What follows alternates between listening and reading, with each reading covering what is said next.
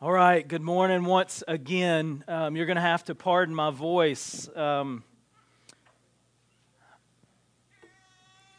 just got congestion stuff. Yeah, I second that this morning. I made the mistake of getting out and cutting grass yesterday. Mainly it was chopping up leaves without putting any kind of respirator on, and now I can't breathe. So we'll make it through this. We are beginning a new series this morning in the book of Zephaniah. I told you that a few weeks ago to be reading through that. A lot of folks might say it's kind of interesting that you would do something like Zephaniah during Advent. It's supposed to be a time of joy and of welcoming, and Zephaniah at least begins completely opposite of that. But what the book of Zephaniah does, and what you'll see in the name Satisfied does, is it gets to the heart of true satisfaction. And to do that, to get to the heart of true satisfaction, we're going to take this pilgrimage towards what Zephaniah eventually gets to, the ultimate goal of his work, and that is to get to a satisfying salvation.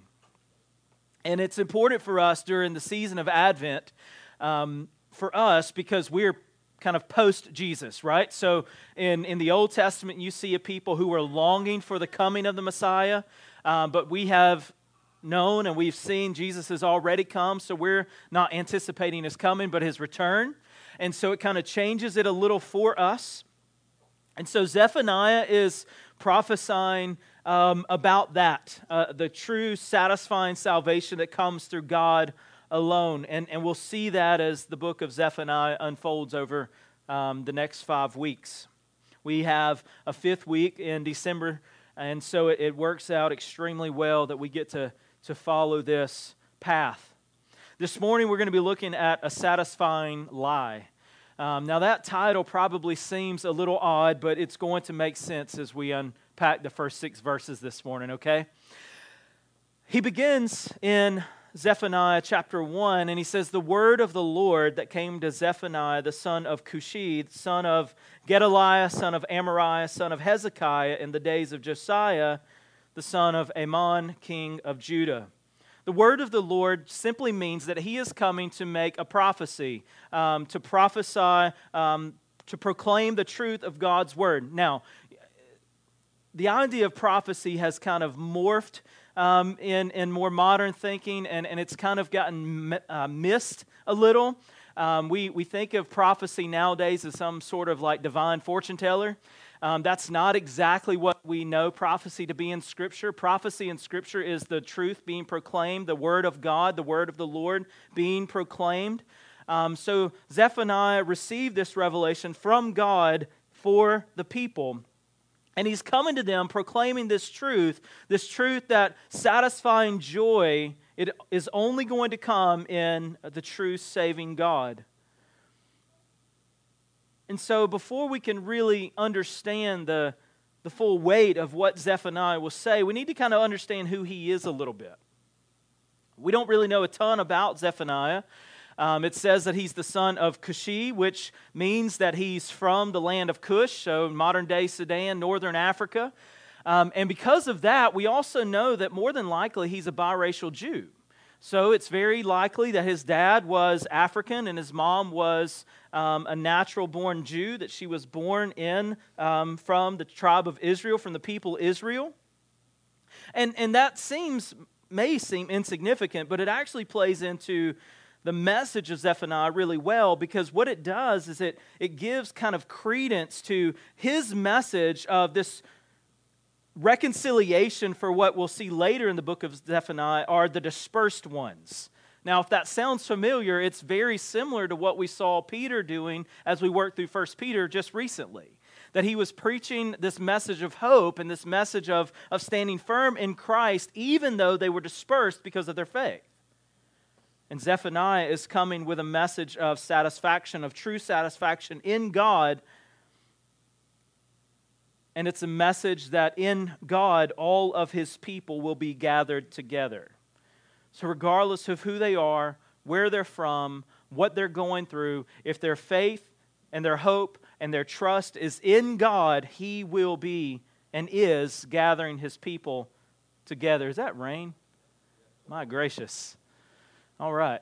Well, you're probably going to start seeing drips over here in just a little bit, so just don't let that distract you too much. It's pretty normal. I'll just try to talk louder. Good timing, huh? So with Zephaniah, you kind of get this introduction. It's Zephaniah, the son of Cushi, the son of Gedaliah, the son of Amariah, the son of Hezekiah. And what you get with this is this idea of who he is. He's the great-great-grandson of Hezekiah, who was a biblical reformer long before the Protestant Reformation. He was a reformer long before Christ, who wanted the word of the Lord to be proclaimed, who wanted the word of the Lord to be the foundation that the people stood upon. And because of that, we also know that he's from this God-honoring royal family. He's from the line of David. Again, is extremely significant, because it shows God's faithfulness to His people and to His promise. In Genesis 3, God promised that He would send a Messiah, and that Messiah would come through the lineage of David. And here Zephaniah is proclaiming that the Lord is still working all these years later. In fact, Zephaniah's name even means Yahweh has hidden. For the time, he had hidden himself from the people. So when was Zephaniah speaking? It says he was speaking in the days of Josiah, the son of Ammon, king of Judah. Josiah took reign after his father was brutally murdered. Now, before you start feeling really bad for his father was a brutal, horrible king. And his father was worse. His father was Manasseh. So Josiah takes the reign on the heels of two godless kings. And he takes the reign at 8 years old. Now, most of us in here are parents. Some of us in here are parents of kids that are around that age. I have a 7-year-old. I could not imagine a child at that age ruling a country. But that's exactly what God did in Josiah. And for what we know, he actually ruled pretty well. It's known that around the age of 16, Josiah, rummaging through some of the archives, recovered the book of the law. And he apparently studied that and read that and began to institute a biblical reform in his country. Again, remember who his father and his grandfather were. They were these brutal, murderous kings. Josiah comes in as a young child, finds the book of the law, and begins to change the scene a little. And so Zephaniah is prophesying more than likely between the time that Josiah finds the book of the law at his age of 16 until during the midst of the reform taking place. So during the midst of this reform is when God sent Zephaniah to proclaim this message of true satisfaction in God. And while the message is one of a satisfying salvation, it begins with a very extremely harsh warning of a satisfying lie. And so as we work through the first 6 verses this morning, I want us to remember this, that the heart is deceived by sin, and without repentance, you and I will face judgment. There is no way around that. And so I want to pray for us before we begin to unpack a satisfying lie. Father, again this morning we ask that you would bless the reading of your word. God, that you speak through your Holy Spirit, through your word into the lives of your people. And Father, we know that in our midst are probably those who have never truly trusted in you. And so we ask that as we work through a text like this, that their hearts, instead of being angered by the judgment of God, that they would be awakened to the truth that you are holy, that you are righteous, and yes, you are gracious.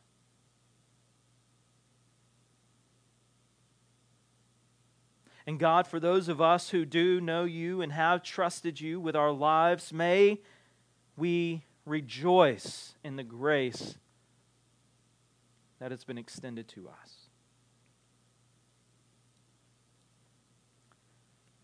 Selfishly, God, I ask that you touch my voice. Can't seem to get words out this morning. My mind's not quite clicking.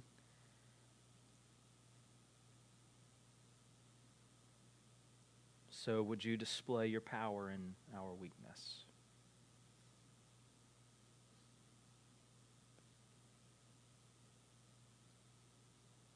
Father, we ask that you would bring hope to those who are in desperate need of hope this morning. And we ask that you bring conviction to those who are straying from you. Would you save your people?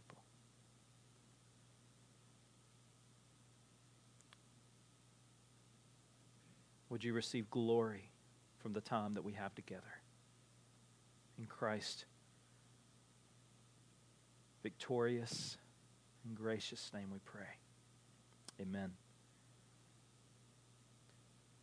What do we know about sin? Sin brings deception. In Jeremiah 17, verse 9, it says, "The heart is deceitful above all things and is desperately sick. Who can understand it?" Adam's rebellion against God's created order in Genesis 3 gave way to an evil that would affect all of mankind. Sin. Paul writes in Romans 3 that all have sinned and fallen short of the glory of God. There is no escape from sin.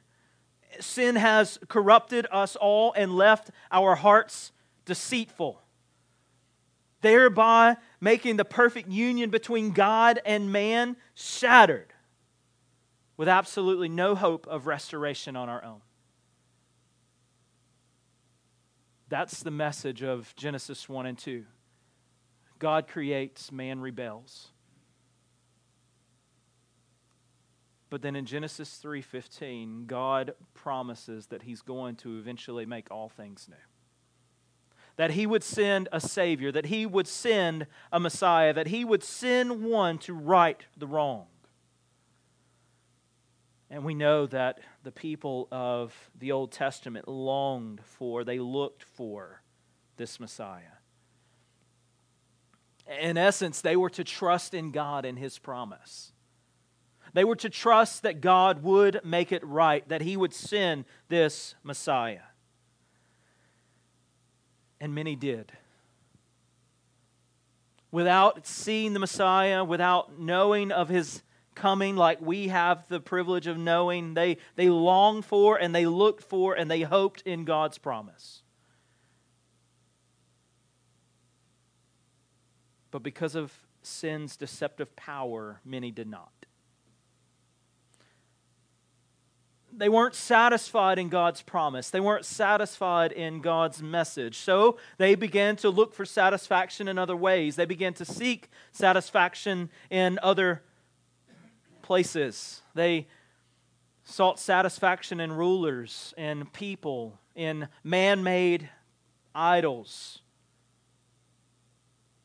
And we could go on and on and on. They essentially gave way to the satisfying lie that they could be filled with all of these created things. And it's easy for us to sit back and say, well, how could they miss such a promise? How could they put all of their hope and their faith in all of these man-made things? But we're no different. We put our hope and we put our satisfaction in politics, in parties, in sports, in our feelings, in our wants, our own desires. And we worship the created rather than the Creator. So before we begin to condemn the people who are rejecting God and His way for all of these false idols, we need to carefully look at our own life to see, am I doing the same thing? Calvin was noted for saying this. He says, the human heart is a factory of idols. Every one of us is, from his mother's womb, an expert in inventing idols. We are no different than the people of Zephaniah's day. We find satisfaction in all the wrong places. And as he comes before them, he is preaching to a people who had turned from God and they had turned away from His promise. And so God graciously sends Zephaniah, the preacher, to come as one who is crying out in the wilderness with a message of hope. If they would repent, they could find true satisfaction and escape coming judgment. That's the same message that we proclaim to you today. That if we seek satisfaction or joy or salvation in anything or anyone other than God alone, we will face judgment. But if we turn to Him, He will surely save. Sin deceives us. That's been sin's motive from the beginning. To make Adam want to be as God. To have all the knowledge, all the power, all the ruling capability. To not be told what he couldn't do. In our day, in our lives, we fall victim to the same thing. We don't want to submit to the authority and the rule of God.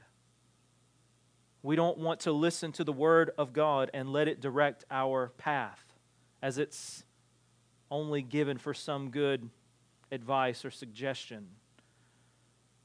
That's not the case at all. And so, as God sent Zephaniah to the people to warn them to turn back to God, to find true satisfaction in God, we declare today to turn to the Word of God and find salvation and hope and satisfaction in Him above all other things. Because here's what I can tell you. All the other things are going to fail you. Your politicians, your parties, they're going to fail you. Your feelings are going to fail you. Your jobs are going to fail you. Your spouse will fail you. Your children will fail you. Your church will fail you. Your friends will fail you. Your sports teams are going to fail you. God will not. So don't give in to the deceptive lie of sin that says that we can be satisfied or redeemed by our own means. But sin doesn't simply bring deception, it brings judgment. And that's where we pick up with Zephaniah's message. He is warning against sin and the coming judgment because of that sin. In verse 2, he says, I will utterly sweep away everything from the face of the earth, declares the Lord. I will sweep away man and beast. I will sweep away the birds of the heavens and the fish of the sea and the rubble with the wicked. I will cut off mankind from the face of the earth, declares the Lord. Zephaniah begins with this realization of harsh judgment coming for those who are straying from God, who are rebelling against God, who had turned away from Him and turned to their own means for satisfaction and salvation. You kind of see some imagery here of a fruit harvest. In their day, it would have likely been some type of grape or fig harvest. They would go in and they would remove the good fruit so more fruit could grow. But of the vines and the branches that were producing bad fruit or not producing at all. They would be pruned, they would be cut off and removed. And as Jesus refers in the Sermon on the Mount, they would be cast into the fire.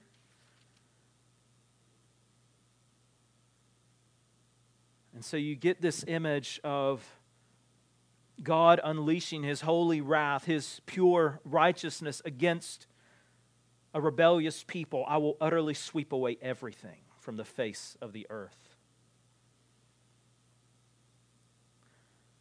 The people of God are called to bear good fruit. We are called to be the light of the gospel, to shine forth the light of the good news. We are to proclaim the promises and the hope of God. And as we see Zephaniah's message, for those who do not, they are cut off and they are thrown into the fire. But it's important to remember this truth, that bearing good fruit begins with trusting God. I can't bear good fruit on my own power. I can't bear good fruit without God's help. Because my heart is wicked and deceived. I can't do anything good on my own. And the message of God to His people, I will utterly sweep away everything. And you know, this manner of judgment seems horrible. It's definitely not a popular message. And the reason it seems horrible is because we don't remember that God is holy. But once we remember the holiness of our God and the wretchedness of our sin against Him, then we begin to understand how God could express such truth. It's not as if He's never done it before. In the wickedness of the days of Noah, God destroyed everything and saved a remnant, Noah and his family. Remember, God is just. And because all have sinned and fallen short of the glory of God, God has every right to wipe away everything He so chooses to do, because everything is corrupt. Every person is corrupt. And it's important for us to see the severity of God's impending wrath for sin. He doesn't say, I'll sweep away most of the things. I will sweep away everything. And then He goes and He begins to detail that. I will sweep away, verse 3, man and beast. I will sweep away the birds of the heavens and the fish of the sea and the rubble with the wicked. So you see in order, He goes man, beast, birds, and fish. And He's taken them away one at a time. And as one commentator said, it's almost some like a decreation. That He is destroying everything. That He will undo everything. Even down to the rubble with the wicked. Their man-made idols. He will undo all that He has done and that had sinned against Him. But notice where the judgment begins. It begins with mankind. God gave headship to humanity, to rule, to reign in Eden. And as the New Testament tells us, because of one man's sin, all have sinned. And so Adam becomes a type of Christ, that He institutes a beginning. But he fails. And because of his failing, judgment is coming to all mankind. Romans 1 clearly says that we are all without excuse. What about those who have never heard the gospel of Jesus? It is seen in His divine nature and His creative attributes.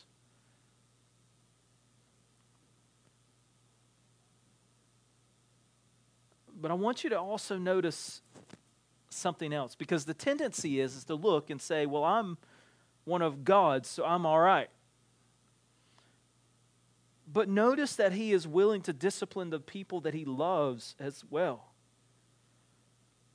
Verse 4, he says, I will stretch out my hand against Judah and against all the inhabitants of Jerusalem. So you get this picture of God disciplining those who are among his people, who have misstepped and they have turned to idols. They had started crafting all of these idols. They began to turn away from God. And so God displays His righteous anger towards them because they had exchanged the truth of God for a lie. God had provided for and cared for His people for years upon years upon years, and they constantly turned against Him and forgotten His good promises. And again, the temptation is to say, how could they forget? Many of us can be found here too. Confessing God with our mouths, but denying Him with our lifestyles. We could dress up and we can go to church on Sunday mornings and we can do the churchy things at times, and we can even write some checks and we can serve a little bit, but if our heart is corrupt, then we are corrupt. All of life is meant to be worshiping our God. We don't do it when it's convenient. We do it at all times. It is our living sacrifice to worship our God with everything we have. And in so many cases, we've surrendered our worship to man rather than to God. We want to give in to man's thought process or man's desires for worship instead of asking, what does God want? What does God want of me? What does God want of my family? What does God want of our church? What does God want of our community? What does God want of our land? And so you begin to see we're not really any different than the audience that Zephaniah is preaching to. We're a people who have turned to the created instead of the Creator. He goes on in verse 4, he says, and I will cut off from this place the remnant of Baal and the name of the idolatrous priest along with the priest, those who bow down on the roofs to the host of heavens, and those who bow down and swear to the Lord and yet swear by Milcom. So they were saying, yeah, we worship the Lord, but they're also serving these other idols too. You can't have it both ways, right? In Revelation, I want you to you're either going to be hot or you're going to be cold. There is no middle ground. There is no in between. There is no worshiping the Lord with this part of our life and not worshiping the Lord with the other. It's all or none. And as we've seen time and time and time and time again, if we are to be truly satisfied in God, then we give God everything we have. God is most glorified in us when we're most satisfied in Him. And so the people that Zephaniah is preaching to had given their trust to man and man-made gods rather than the one true God, the sovereign creator of all things.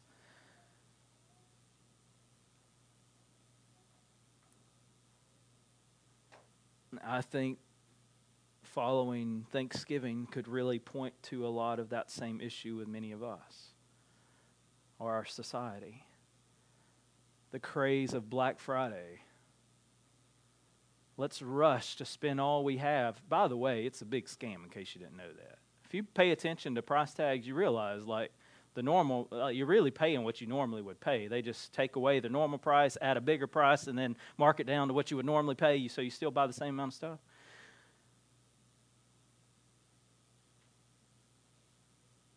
We're finding satisfaction in all the wrong places. And I'm not saying it's illegal to go buy stuff. That's not what we're saying. But if we're craving that, and that's what we want, and we've got to have the next this or the next that, or we've got to upgrade to this, or we've got to fill our lives with this, or we've got to give our kids this, and this, or they're not going to be happy, or we're not going to be good parents, or they're not going to have a good Christmas. Yeah, they can. People have done it for centuries. Because the greatest satisfaction in all of our lives comes from God, not stuff. So are we truly much different than the people that Zephaniah is preaching to? Our world is saturated with man-made and man-centered ideologies and idols and New Age practices and all of these weird things. And we worship the creation rather than the Creator.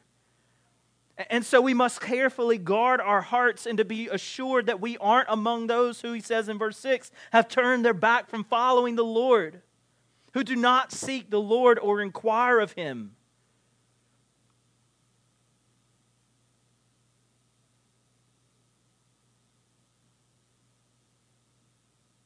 I bet it would be pretty scary if we took stock of how much we looked at sales papers for Black Friday versus how much we spent in the Word of God this week. Right? Are we seeking Him? Sin brings judgment.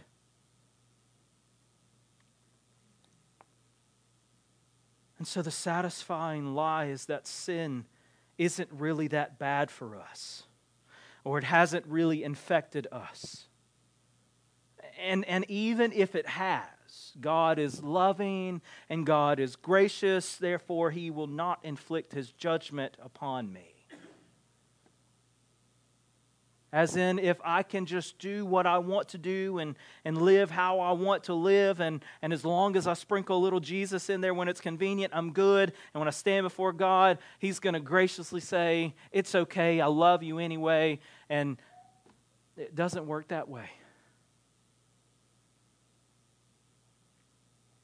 We're either for Him or we are against Him. The satisfying lie is that we're not as bad as we think. But in light of a holy God, we are wretched. And as the writer of Hebrews says, how shall we escape if we neglect such a great salvation? See, folks, sin against a holy God is detestable, and we will assuredly face judgment because of a truly righteous and just God. He cannot let sin remain unpunished. We've talked about this before. Say you go on a trip and you leave your family behind. You say it's a work trip, and someone comes in and murders your entire family. And they know exactly who's done it. All the evidence in the world points to individual X. So you go to court and individual X it's clear. There's really no denying this is just a formality. And the judge sees all the evidence and they say, it's all right, don't do it again. There's no justice in that. And yet we think that we can bring our sin against a holy God and we could just toss it on Him like He is just some big heap that we pile our trash on, and He's just going to say, don't worry about it. That's not why Jesus died. When Jesus cries out, my God, why have you forsaken me? It's because of our sin. Jesus took our sin. And God had to turn away and unleash His holy wrath on His Son.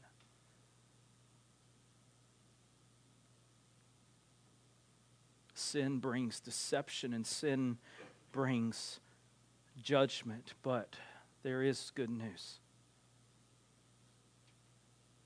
God brings salvation. We began by looking at Jeremiah chapter 17, so I want you to turn over to Jeremiah 17.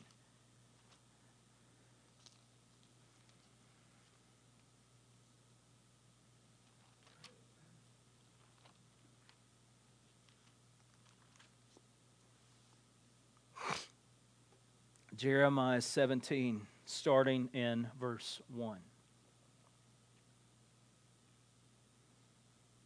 The sin of Judah is written with a pen of iron, with a point of diamond. It is engraved on the tablet of their heart and on the horns of their altars. while their children remember their altars and their asherim, beside every green tree and on the hills, on the mountains and the open country, your wealth and all your treasures I will give for spoil as the price of your high places for sin throughout all of your territory. You shall loosen your hand from your heritage that I gave to you, and I will make you serve your enemies in a land that you do not know. For in my anger a fire is kindled that shall burn forever. Thus says the Lord, cursed is the man who trusts in man and makes flesh his strength, whose heart turns away from the Lord. He is like a shrub in the desert and shall not see any good come. He shall dwell in the parched places of the wilderness in an uninhabited salt land. Skip to verse 9. The heart is deceitful above all things and desperately sick. Who can understand it? I, the Lord, search the heart and test the mind, to give every man according to his ways, according to the fruit of his deeds. Like the partridge that gathers a brood that she did not hatch, so is he who gets riches, but not by justice. In the midst of his days they will leave him, and at his end he will be a fool. A glorious throne set on high from the beginning is the place of our sanctuary. O Lord, the hope of Israel, all who forsake you shall be put to shame. And those who turn away from you shall be written in the earth. For they have forsaken the Lord, the fountain of living water. You get a picture of God's righteous judgment towards His people. He's going to take all of your riches, all of our riches, and give it to spoils. He's going to take away our heritage, our inheritance. He's going to take away all of these things. Because the heart is deceitful above all things and desperately sick. Who can understand it? Now I want you to go back to look at verse 7 and verse 8. But blessed is the man who trusts in the Lord, whose trust is the Lord. He is like a tree planted by water that sends out its roots by the stream and does not fear when heat comes. For its leaves remain green and is not anxious in the year of drought, for it does not cease to bear fruit.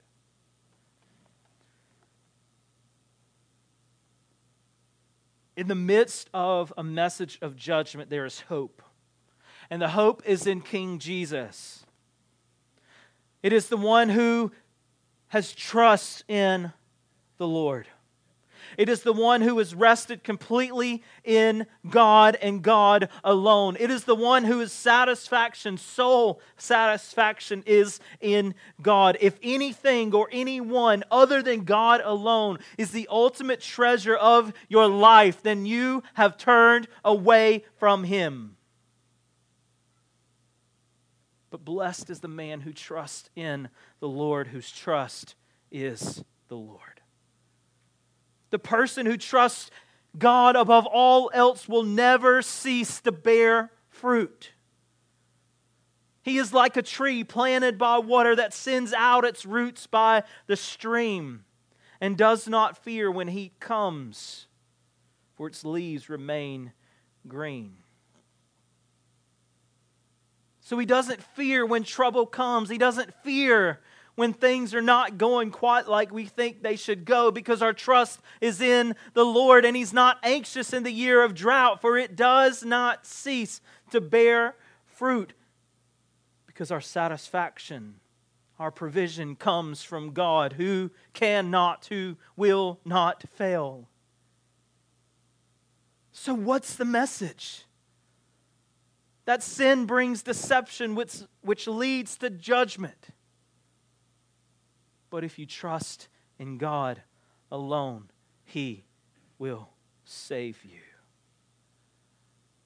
See, Advent is about longing for God to come. In Old Testament times, they were longing for God to fulfill His promise in sending the Messiah. The Messiah has come, so we long for His return. But I want to tell you this. If you have never trusted in God, if He is not the supreme source of your satisfaction, you might want to pump the brakes on wanting Him to come. Because when He comes, so does judgment. His return, His coming again, is not good news for those who have not trusted in the Lord. You must trust in the Lord. You know, this is a time of year where anxieties increase greatly because of the things we don't have, or the things we can't get, or the things we can't provide.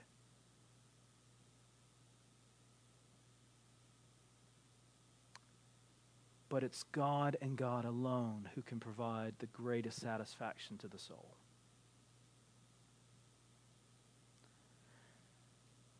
And so if you're here this morning and if you've never trusted in Christ, trust in the Lord. You want true satisfaction? Turn to Jesus. You want true hope? Turn to Jesus. You want to find peace? Turn to Jesus. You want to see true love on display? Turn to Jesus. It's a message that